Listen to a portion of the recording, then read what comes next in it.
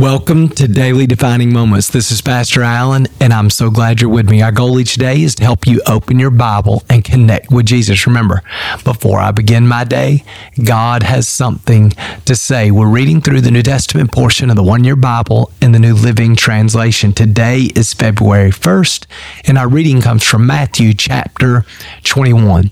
Here's what Matthew says. When Jesus returned to the temple and began teaching, the leading priests and elders came up to him, and they demanded, "By what authority are you doing all these things? Who gave you the right?" The truth is that was a dumb question. Jesus is healing the sick, raising the dead. Doing all these really profound, obvious miracles. Anybody with an open heart who's seeing what Jesus is doing and listening to his teaching and the authority of his message knows this man is sent from God. But the truth is they're proud and their hearts are closed to the truth. So Jesus says this, "Well, I'll tell you by what authority I do these things if you answer one question," Jesus replied. "Did John's authority to baptize come from heaven, or was it merely human?" Well, they talked it over among themselves, and they realized, if we say it was from heaven, he will ask us, why didn't we believe John? But if we say it was merely human, we'll be mobbed because the people believed John was a prophet. So they finally replied, "We don't know." And here's what's interesting. What that means is the people recognized in the lifestyle of John and the message of John that he was trustworthy, that he was a credible source of truth, right? They saw him as a prophet. They're open-hearted. They responded to his message and repented and opened their heart and prepared for the Messiah. However, the religious leaders are looking at John, and the truth is they were jealous.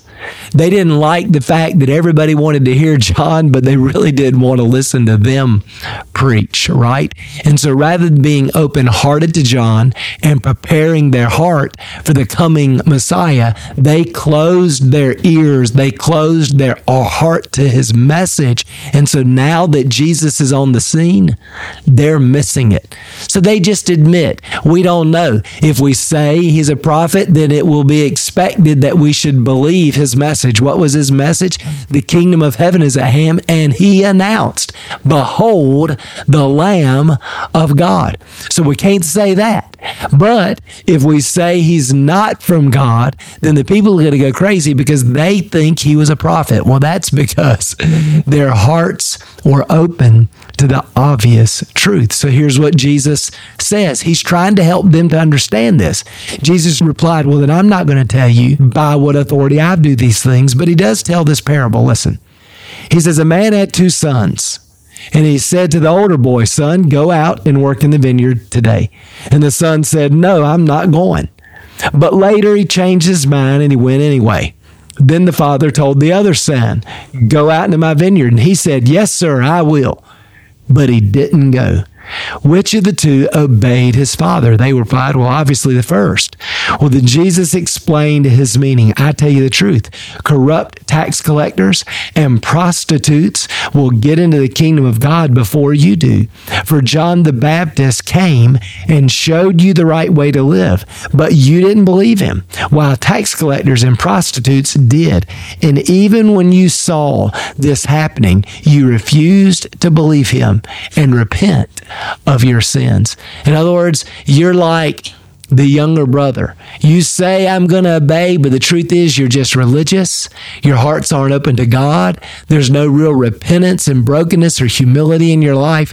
Whereas these tax collectors, these prostitutes, these people whose lives are very normal and common, man, their hearts are open to the message of God coming through the prophet John. Well, then he tells another parable. Again, he's trying to help them to see. He says this, verse 33, "Now listen to another story. A certain landowner planted a vineyard, and he built a wall around it, dug a press for pressing out the grape juice, built a lookout tower, and then he leased the vineyard to tenant farmers and moved to another country. Well, at the time of the great harvest, he sent his servants to collect his share of the crop. But the farmers grabbed his servants, beat one, killed one, and stoned the other. So the landlord sent a larger group of his servants to collect for him, but the results were the same. Finally, the owner sent his own son, thinking, 'Surely they'll respect my son.' But when the tenant farmers saw his son coming, they said to one another, 'Here comes the heir to the estate. Come on, let's kill him and get the estate for ourselves.' So they grabbed him, dragged him out of the vineyard, and murdered him. When the owner of the vineyard returns," Jesus says, "what do you think he'll do to those farmers?" The religious leaders replied, "He'll put those wicked men to a horrible death and lease the vineyard to others who will give him his share of the crop after each harvest."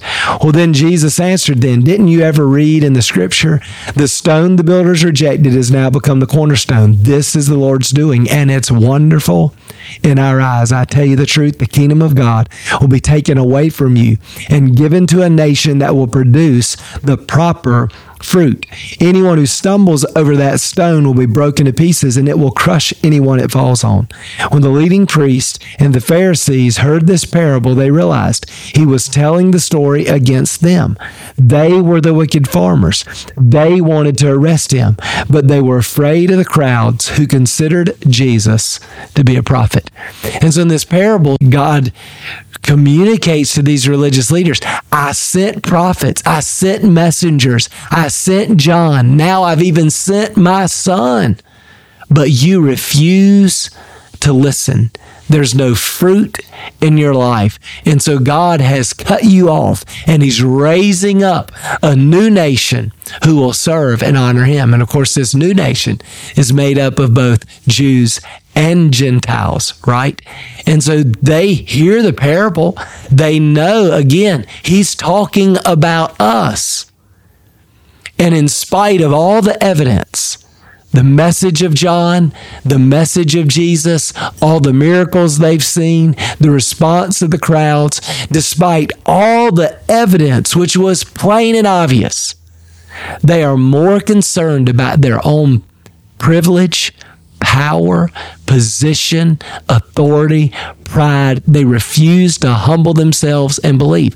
They refuse to come into the kingdom of God. In fact, they want to kill Jesus, even after he's just told them this parable. Now, here's the thing we all have to be careful about. It's easy for us to love Jesus because he's taken us to heaven. But at times when he confronts our thinking, confronts a relationship, confronts an attitude or something in our character, confronts something in our behavior, sometimes it's easy to close our hearts and not listen, and even to get angry. It reminds me of what James says. Everybody should be quick to listen, slow to speak, and slow to get angry. In other words, when we hear the truth, when we hear the message, the invitation of God to come follow him and to turn away from sin and independence, sometimes we have to be careful not to get angry, not to talk back and justify ourselves and to argue our case, but instead to receive with humility the word of God that has the power to save our souls. Listen, let's not be like these religious leaders. Let's recognize that the life and the message and the power of God displayed in the life of Jesus is all the evidence we need to believe and to follow him and to allow him to be Lord and King over every area of our life. Remember, Jesus is our good shepherd. He is our good father. He came to bless us, to give us a rich and satisfying life. But the only way we can have that life is if we follow him. We cannot follow Jesus and live in independence. And we cannot choose independence and enjoy the benefits of a close personal relationship, a life-changing relationship with Jesus. We have to make a decision. So let's not harden our hearts. Let's not make the mistake of the religious leaders. Let's open our hearts, humble ourselves, follow Jesus, and trust Him to lead us into our best life.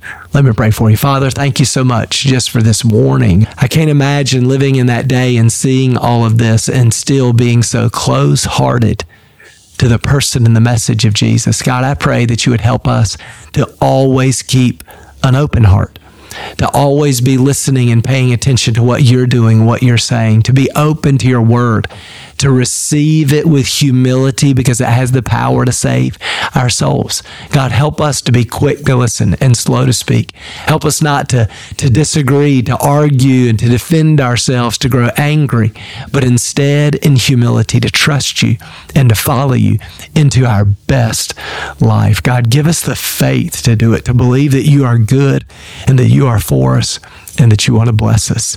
In Jesus' name we pray. Amen. Well, thanks again for being with me today. I hope that encourages you. Remember, before I begin my day, God has something to say. We'll see you again tomorrow.